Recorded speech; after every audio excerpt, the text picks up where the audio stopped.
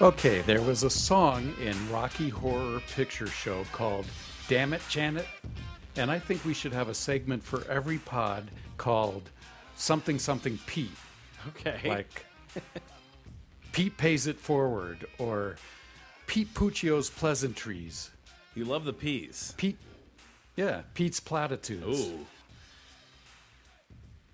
I think our listeners might be able to help. So if you have an idea for a name for our new segment, write to podcasts@wcsu.edu.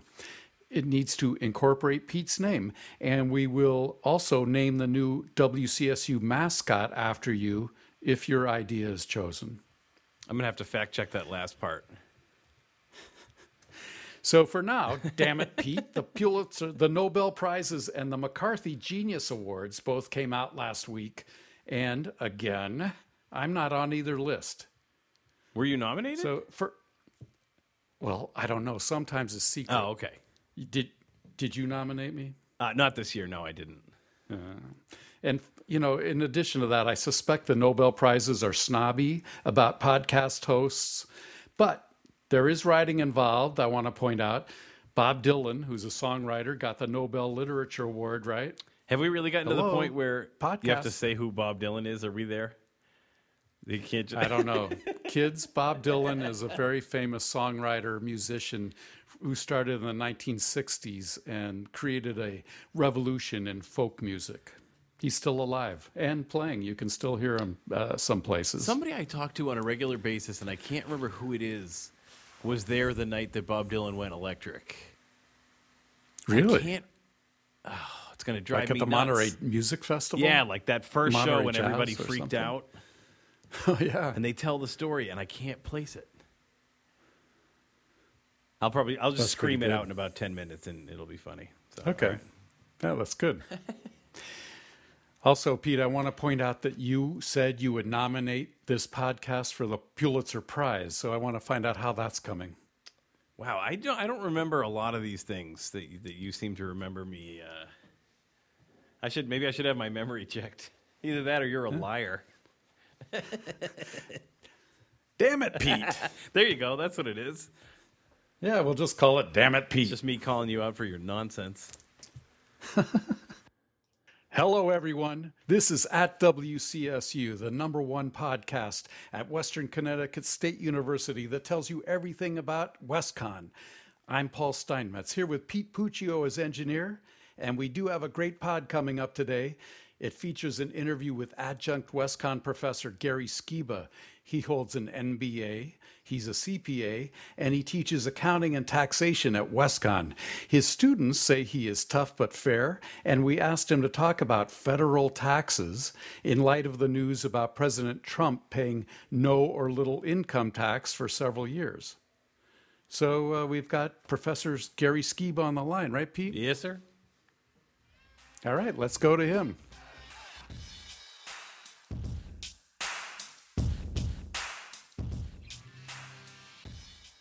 Well, Professor Skiba, with taxation, federal taxation, especially in the news recently, we thought this would be a good time to bring you on and talk to us regular people who pay taxes about how we should be looking at this, what we should be doing now, whether you think the federal taxation code can be or should be modified for us and for the multi-billionaires. And this, of course, is some of what you teach in your class at WestCon, isn't it? Yes, it is, most definitely. So thank you for having me. Yeah, we're happy to do so. So in your classes, do your students say, hey, I didn't know, I don't take advantage of that? I mean, most of them probably don't have huge tax bills yet, but is it overwhelming for a beginner in learning tax code, or is it something where they say, hey, now I know how to take advantage of this and get the most out of it? Well, hopefully at the end of the class, they're in the latter category where, they start to understand things. At the beginning, it's a little bit overwhelming. Mm-hmm. And, I usually start my class, and I feel like I'm teaching a civics course rather than a tax course, because the income tax law is a law, and it's impacted by the legislative branch, the administrative branch, and the judicial branch of our government. So, all three have an influence on it, and all three of them have very complex systems, complex processes. Do you think can the federal tax system be made simpler? Would that be a possibility? Well, if it weren't for lobbyists and special interests, yes, it could be. I genuinely believe that it could be much, much, much more simple. And there's been things, and even though the Tax Cut and Jobs Act, the 2017 Tax Act, was not really tax reform, it did do some things that helped simplify the system. And one thing it did do, and I think a number of people probably realized this when they did their 2018 and 2019 tax returns, is it increased the standard deduction. Mm-hmm. By a significant amount. It fundamentally doubled it, which made both the taxpayers' job easier, because they didn't have to rumble through their charitable contribution receipts and their income tax bills and that kind of stuff to prepare their tax return. It also made the Internal Revenue Service's job a lot easier, because, in my experience, it's those kinds of itemized deductions that you would take in lieu of the standard deduction create a lot of the, I would say it's busy work for the Internal Revenue Service, because it's, having the taxpayer come up with all their receipts and the IRS looking at them and challenging them. So I think that, an increase in the standard deduction would simplify things quite a bit. Mm-hmm. Interestingly, in Connecticut, that's one of the changes that a lot of people complained about, right? Because they own big houses on the coast and other places. Yep. And that standard deduction increased their taxes. Yeah, I think what you're talking about is the limitation on state and local taxes at $10,000. Right. And that, if I may say so, that was a politically driven thing in my mind, because it definitely impacts the normally blue states, the states that have high taxes. Your New York, New Jersey, Connecticut, California, I'll call them victims, were the primary victims of that particular provision. On the flip side of that, the state and local deduction did create a prejudice against those states that use, for example, sales tax as a way of financing their government expenditures versus property and income taxes, which are the primary drivers of Connecticut's income tax liability. Mm-hmm. And so New York and New Jersey too. Yeah, and there's two sides to that particular equation. Personally, if you want my personal opinion, I would probably raise the standard deduction and eliminate pretty much all itemized deductions if I were writing the tax code. Mm-hmm. And Joe Biden's tax proposal, and this has been a proposal that the Democrats have set forth quite a bit, is to cap the benefit of itemized deduction, so that right now the way it works is if somebody that's in the 37% tax bracket gets $100 of a deduction, they're saving $37 on Wow. their taxes. If somebody in the lowest tax bracket, let's say 10%, pays that same $100, they're only getting a $10 tax benefit.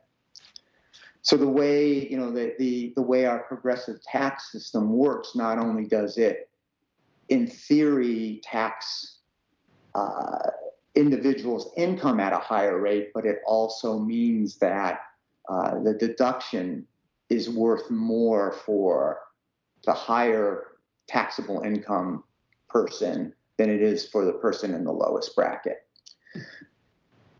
And when you describe it that way or explain it that way, it's pretty easy to understand. But I have never heard it explained that way in the media, say, or by politicians. That's very interesting. Yeah. Well, if you read Biden, and this is a little bit wonky, but if you read Biden's tax proposal, he caps the tax benefit from itemized deductions at 28%. And I'm kind of looking over at who that would be. So that would be people that are filing joint returns that have taxable income below about $350,000. So it's still, giving people that, the definition of middle class varies. Depending upon if you're in Nebraska or New Jersey. So, I would say that someone who's making $350,000 in New York City, at least the way it was in 2019, is probably not a middle class person or just barely in the middle class versus, some other situation. So, that cap of that benefit helps. Yeah, that's very interesting. Pete, did you have a couple of questions? The two things that I always hear come up whenever I talk to people about taxes are, one, that a flat tax wouldn't work or wouldn't be fair, et cetera, and two, that some states pay a lot more to the government and get back less in, I don't want to say rewards, but do either of those do those questions make sense? And if so, are they easily answerable? Well, no,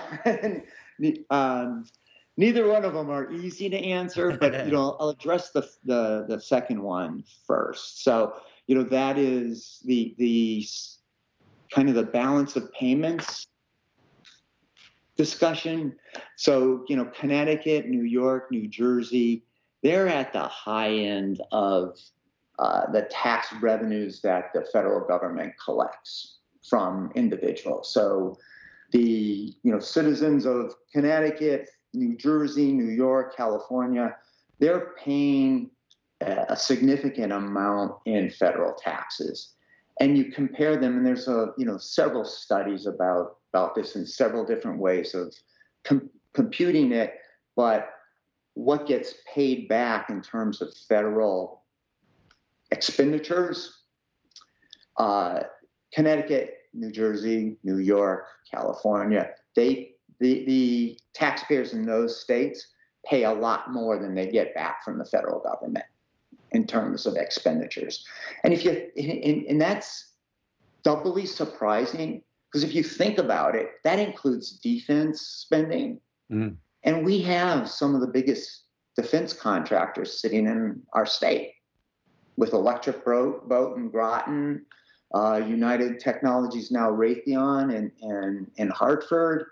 So it just kind of illustrates that there's this balance of payments problem. And that's the debate that the politicians get in. They who are, and again, I don't like the divide in this country between Republican and Democrats, but it's the easiest way to explain it. The red states, they will say, hey, we don't want to subsidize the foolish expenditures by the blue states. The blue states, New York, Connecticut, California, will say, hey, we pay more in federal taxes than we get back, and we're actually subsidizing your expenditures. Who's right on that argument? I have a hard time deciding. To be entirely frank, they both have some very, very valid valid points. That's why I kind of like to get rid of the whole state and local income tax deduction as a whole, and just increase the standard deduction for everybody. On the flat tax, so that's a little bit more difficult to get into it. I really cannot believe that the U.S. government would ever be able to pass a flat tax. So flat tax is everybody pays 25%, 28%, 31%, whatever the percentage is, regardless of their taxable income. So, the first problem becomes, somebody that's making $100,000 is paying 21 cents on a dollar. Somebody that's making $1 million is paying 21 cents on a dollar under those kind of regimes. So is that fair? Should a higher income individual be paying a higher proportion of their income in taxes to fund the government? So that's the first argument. And then there's a lot of differentiation between the tax rate on different types of income. And that this is the main difference between a Biden tax proposal and a Trump tax proposal. So the thing I'm talking about primarily is the capital gains rate, the long-term capital gains rate, the rate that an individual taxpayer pays on the sale of their investments that they've held for more than a year. The theory in favor of a preferential long-term capital gains rate is that the investors are taking a risk. They're holding on to an investment for a long period of time. So to tax them at the same rate as wages or interest or self-employment earnings would be unfair, and in terms of the holding period, because that income would be earned over a number of years, and it would reduce the reward for taking a risk. The other side of the argument is that income is income, and why should long-term capital gains be taxed any different than somebody that puts money in an IRA when they're 25 years old and takes it out 40 years later when they're 65 years old. That's still holding that income for a long period of time.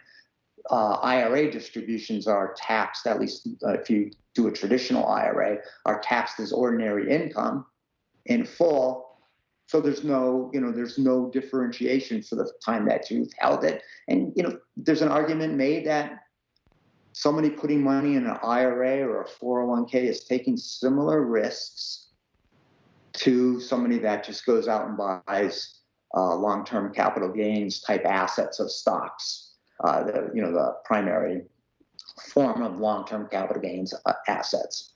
So, that becomes the arguments that you have about whether or not a flat tax makes sense. You're taxing all income the same in theory, and you're taxing every taxpayer at a specified rate. What do you think about the capital gains tax arguments?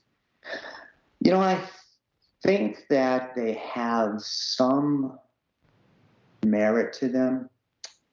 But I also am a great believer that retirement, maybe it's because I'm 66 years old, and I'm thinking about what happens when I start pulling out my money in my 401ks and my IRAs. But I also think that there ought to be some, if you're going to give preferential rates to people that long-term capital gains, you ought to give preferential rates to folks that have socked away money in retirement plans.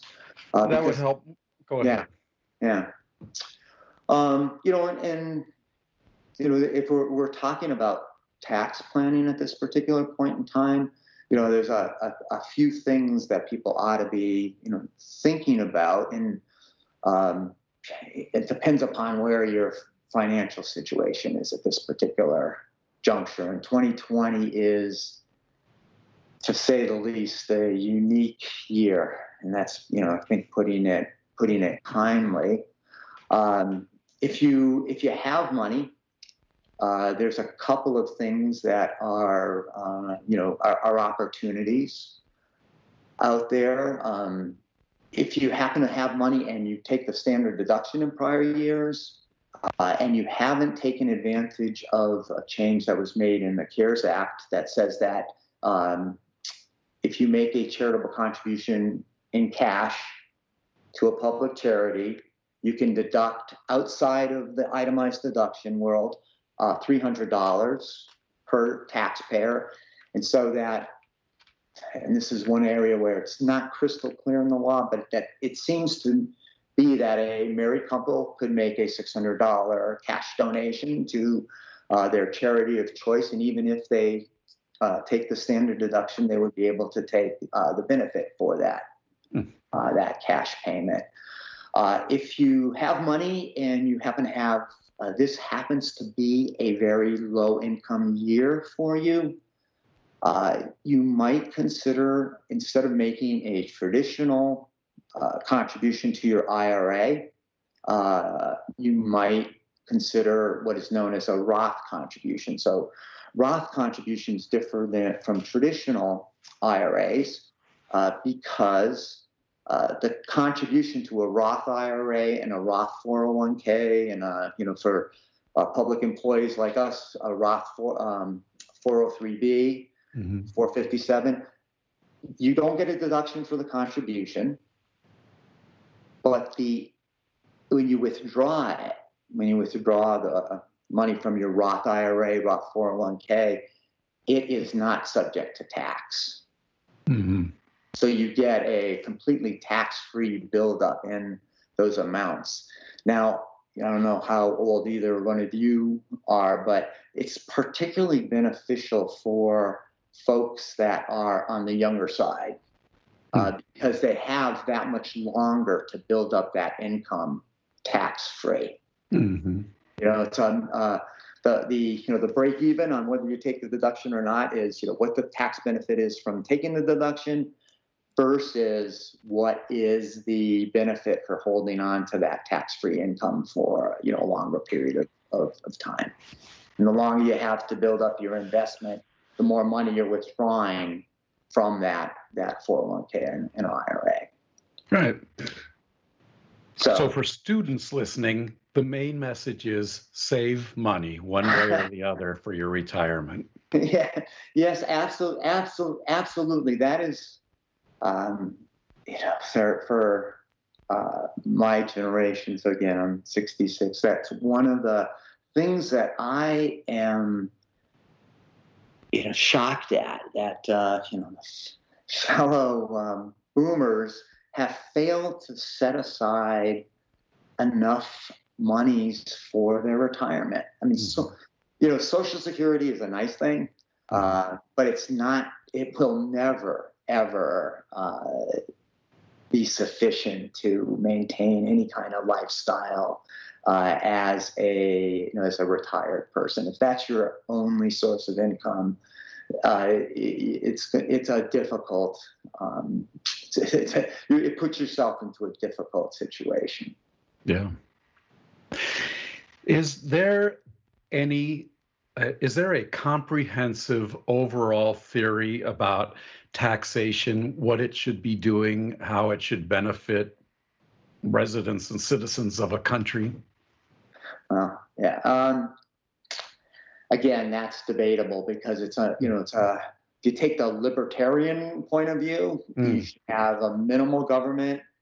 It should be providing, fire, police, military, and I've not really studied the libertarian doctrine in terms of what a government should be doing, but that seems to be like it may be education added into that, versus a more, I guess I would call it a fiscal expenditure point of view, which is that that ought to be funding a lot of infrastructure type spending. So the tax theory is that you should be collecting enough tax to fund the government. Mm-hmm. So, the theory of taxation becomes one of, okay, it's almost a discussion in public finance. How much taxes should you collect is driven by what your point of view is on what a government ought to be providing in terms of services to their citizenry. Mm-hmm. So that's as you know, that's a political argument. Right. So everything else, with combining all of that, should there be opportunities for people who have millions or billions of dollars to pay no or virtually no income tax in any given year? Well, again, it's a little bit of a political situation, because the theory is those are the job creators in our economy.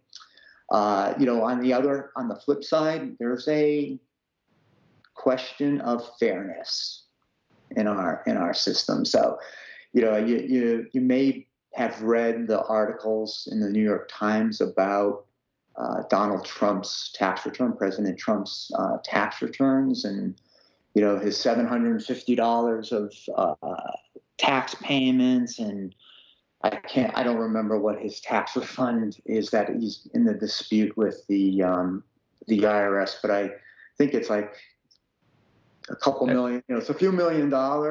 I think it's $80 million that he's arguing. I was thinking 72 million, but whatever the amount is. So reading that those articles, it's hard to decide what exactly he did. Here's what my takeaways are from his particular situation, and I'll talk about maybe Amazon and Jeff Bezos in a similar vein. I don't know as if he did anything illegal.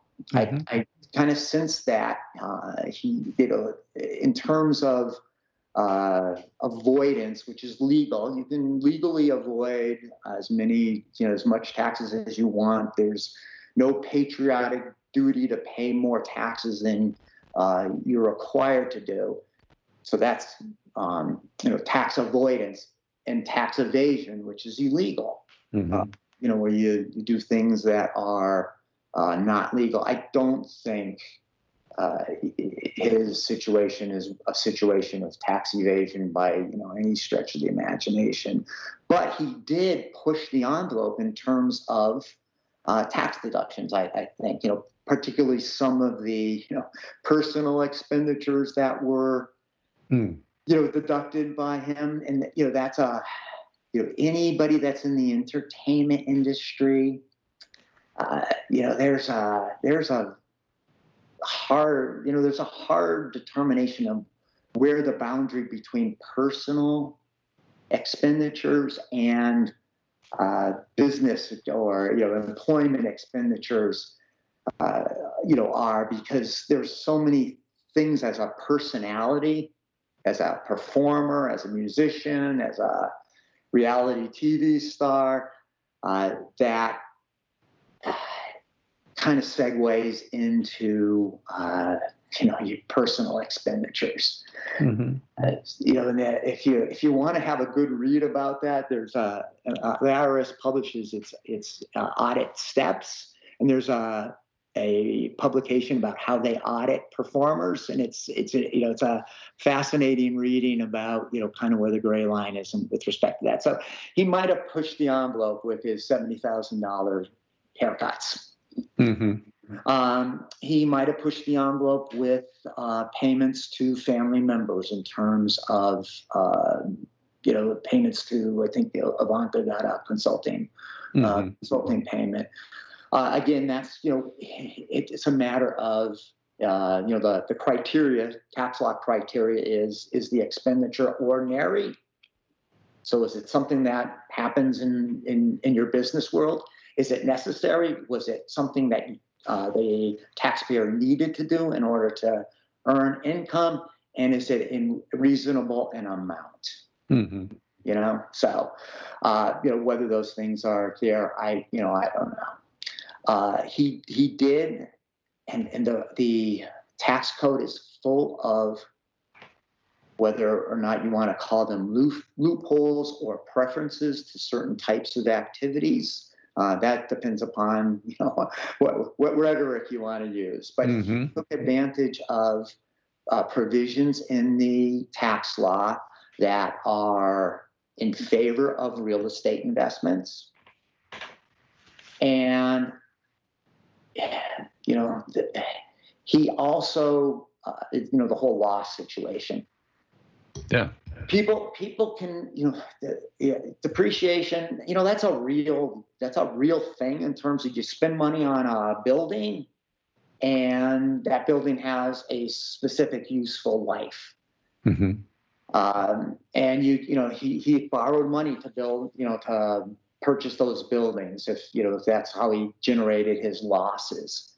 Those, at some point in time, you've got to pay that mortgage, or you got to sell that building, and depreciation reduces what they call basis, the cost that you use when you compare the selling price to the basis in the building to the cost reduced by depreciation. So at some point in time, in theory, you're going to pay the piper, you're going to pay the tax. Mm-hmm. The thing with real estate primarily is you can do these things called like-kind exchanges. So you have a casino in Atlantic City and a casino in Bethlehem, Pennsylvania. Somebody else has a casino in Bethlehem, Pennsylvania, and you exchange the two of them. That's if there's no cash involved or no what's referred to in tax law as boot, there's nothing other than the real estate. That's a tax-free exchange. You defer the tax on that. Mm-hmm. Additionally, and this is one of my favorite topics, which is the estate tax. Additionally, the best tax planning in the world is to hold an asset until you die, and you get a step up in basis. When you pass it, your heirs get a step up in basis. Mm-hmm.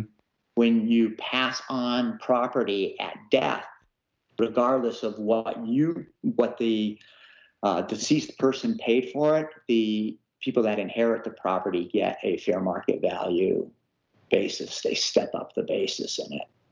So that's all. That's the driver behind a lot of the proposals to either increase the estate tax or have that step up in basis go away, or the step up in basis taxed at capital gains rates. That's interesting. Yeah. Right. It's interesting when you're trying to sell your parents' house, say. Oh yeah, exactly. Yeah, because I don't know how long your parents stayed in it, but they 20, 30, 40 years is not unusual. And that house is if the building itself hasn't appreciated, the land has. Right. And so you've got, there's a gain involved with that. Mm-hmm. So if you receive that house as a gift during their lifetime, you have their basis. If they're selling it while they're still alive, it's their basis. If they have passed on and you have inherited the property, your basis in that property, what you compare the selling price to, is the fair market value at the date of their death. Mm-hmm. So it proves that taxes, even though most of us might not think of them very perfunctorily once a year or for several weeks in a year, it affects all of us in a very real way. It's not just signing a check off to the government or getting a refund. It's could affect your lifestyle at certain points in everybody's life. Right. And that's where the fairness comes in, right? Why people getting exercised about President Trump paying $750 in his federal taxes. Yeah. So I mean, so you asked, like, what's the general criteria of tax law? So generating enough revenue to finance the government, which as a sidebar, we haven't done. The U.S. government, Connecticut hasn't done a very good job, particularly in the most recent years, but hasn't done a good job of collecting the revenues that they need to spend. They're continually creating a deficit.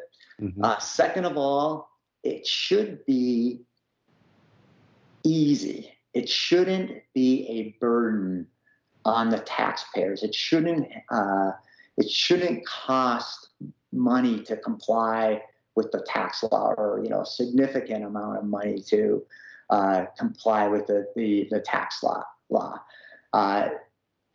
The tax law ought to be in a situation where the tax is imposed when you have the wherewithal, when the taxpayer has the wherewithal to pay.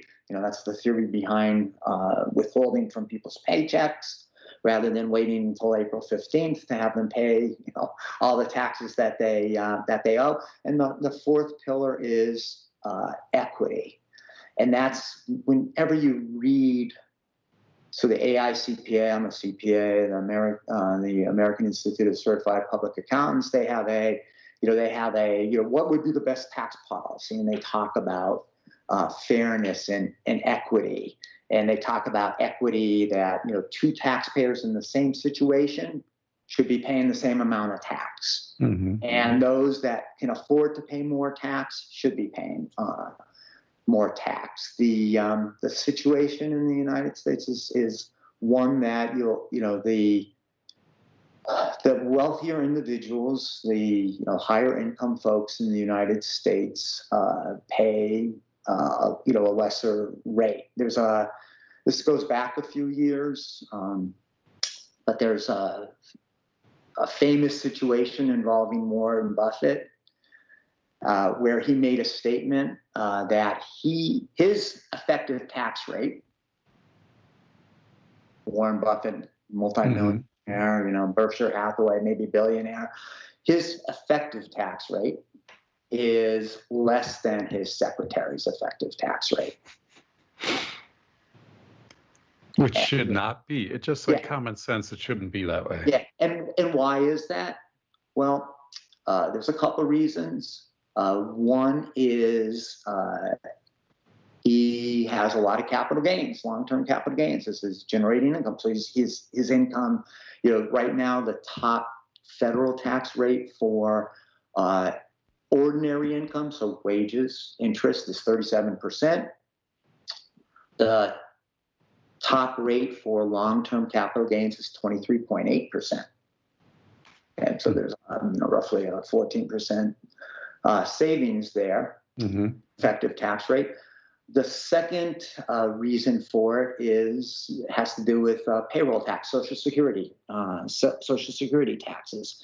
So, and I always get this number a little bit wrong, but the tax rate, the Social Security tax, if you look at your paycheck, you are paying 7.65% of your gross pay in Social Security taxes. Somebody that's self-employed is actually paying 15.3%. That's actually two taxes. One is the OASDI, which funds the normal Social Security benefits. OASDI stands for Old Age and Survivor Disability Income. So that's one part of the Social Security tax. That's at a rate of 6.2%, 12.4% if you're self-employed, 6.2%.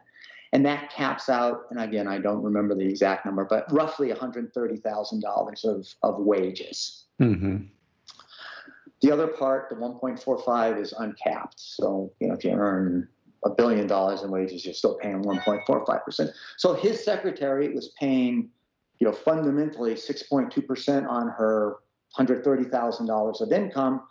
I'm sorry, 7.65% on her $130,000 of income. And Warren was paying a lot less than that because he had far exceeded the $130,000. So, those two components, impact the effective tax rate. And again, just in terms of Trump versus Biden. No, I've always talked about Biden's tax proposals because his is published. The Republicans, they just said, hey, we're going to use what we used 4 years ago. So it's like a lot less clear. But if you may remember that Trump signed an executive order that, which you can do, that allowed for the deferral, not the exclusion, the deferral of Social Security taxes. Mm-hmm. And, that deferral meant that instead of paying it now, you could pay it in January. Okay. So but at the time he signed it, he also made the statement that his ultimate goal was to do away with that, that 6.2%, which is what funds Social Security. So the people that object to that particular proposal say, hey, you're going to bankrupt the Social Security system even before it's expected to bankrupt under our current regime. But on the flip side, it'll make the taxes a little bit fairer for the middle class. Biden takes a different approach. Any wage earner making more than $400,000 goes back and starts paying that 6.2% on every all wages that are above 6.2%. Oh. So, he's trying to, there's two approaches to dealing with the fact that, Social Security taxes it's a regressive tax, and it's based on, the theory that you're paying into the system so that there's a cap on the benefit that you can get. I don't remember what it is exactly, but I think it's around $28,000 right now per year if you retire at normal retirement age, 28, 30,000, something like that. So it's supposed to relate to the tax is supposed to relate to the benefit. So that's the theory behind it. Right. That's very interesting. And so there could be some changes in the tax codes. Maybe not after this election, but after some federal election, and yeah. I think it depends upon who Congress passes the laws. So it depends, to a great extent on who controls Congress. Right. Which goes back to what you said about the politicians, the judicial system. And the IRS, the administrative system, Right. All have a hand in how. No wonder it's so complicated. Right. All right, Pete and I are going to sign up for your taxation class now. We're very interested. Yeah.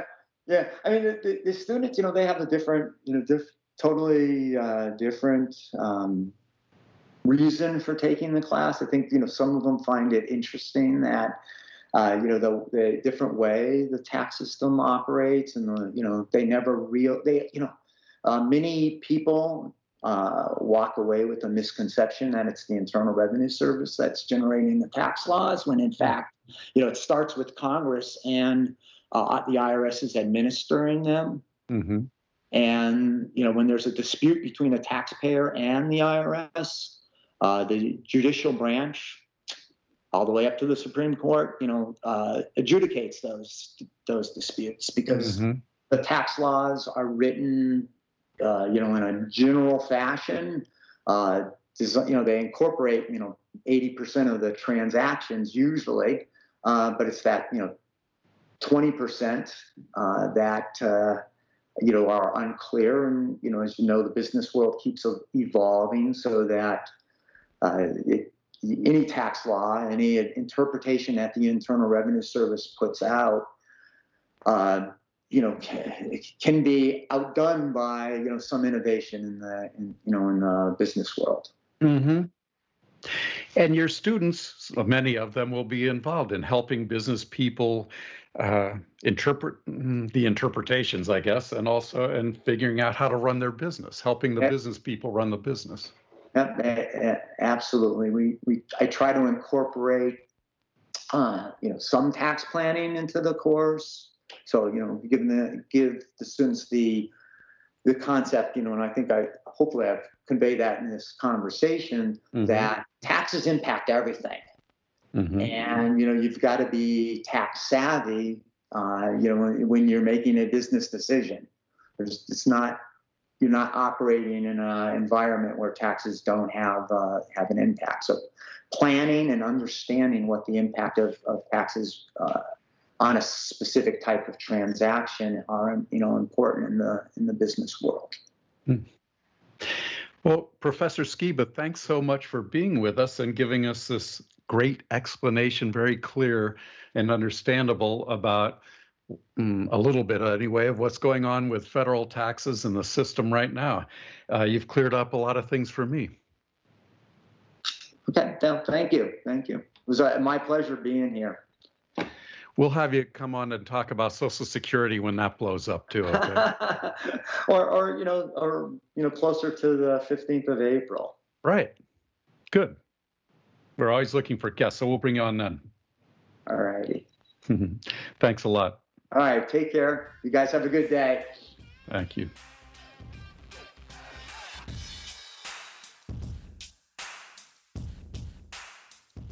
So that was a good little primer on taxation that I usually don't think about, right? Did you learn anything, Pete? Yeah, it was interesting. And you and I kind of talked off air about this a little bit.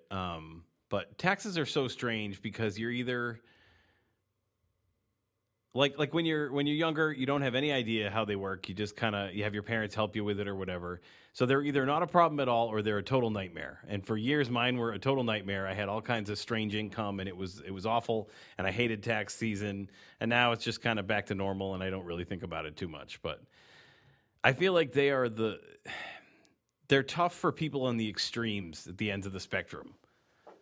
If you're like Gary was saying, if you're rich and trying to finagle things and do, capital gains and real estate loophole and all that stuff, then there's something. And if you're, struggling to get by and that little bit makes a big difference, they can be a big thing. But I think for most people in the middle, they're just kind of something you have to do once a year and people don't think about it. Yeah. And send off the check sometimes. Yeah. When you get one back, it's good. When you send it off, it's lousy. Slightly less good. Yeah. Yeah. Lousy. I love the word lousy. We should use lousy more often. Yes. We could change the name of the pod or something. There you go.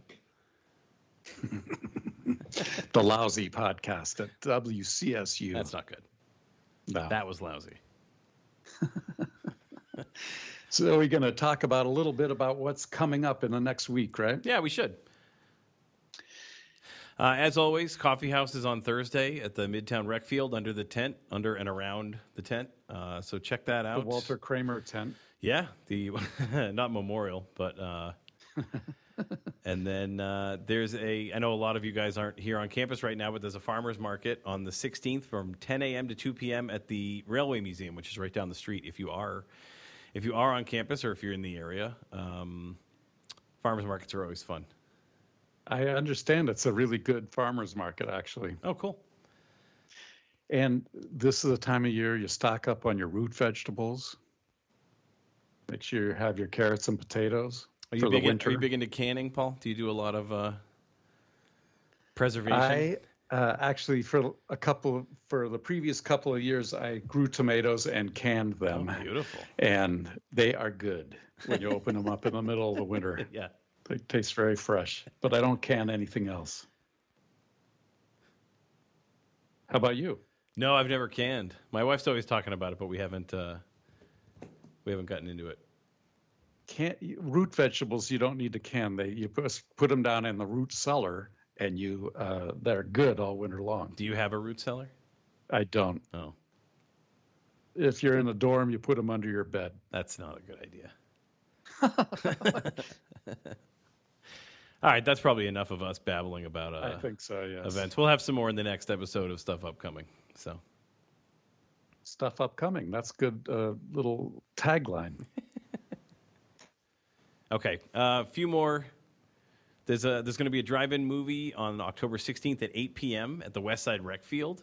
They're showing Hocus Pocus at 8 p.m. It's open to WCSU students only.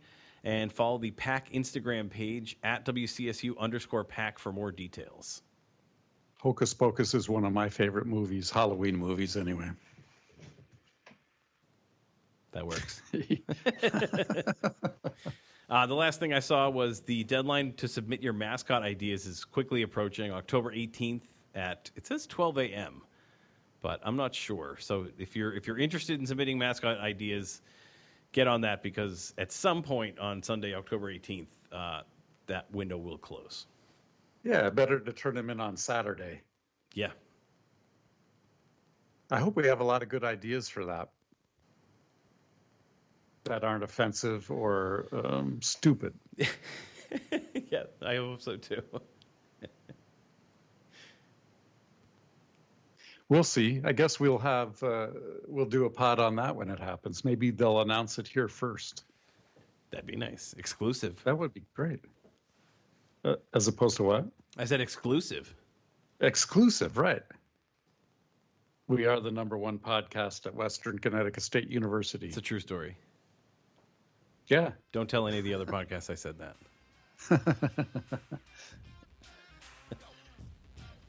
All right. Are we good here? Oh, that'll do it, yeah. And then some. All right. So for Pete Puccio, I'm Paul Steinmetz, and this is at WCSU. We'll hear you next week.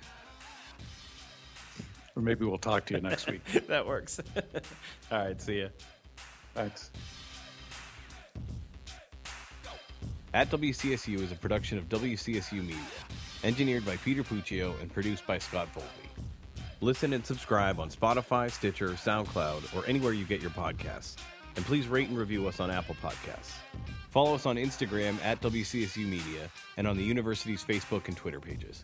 And feel free to reach out to us by email at podcasts@wcsu.edu. Thanks for listening.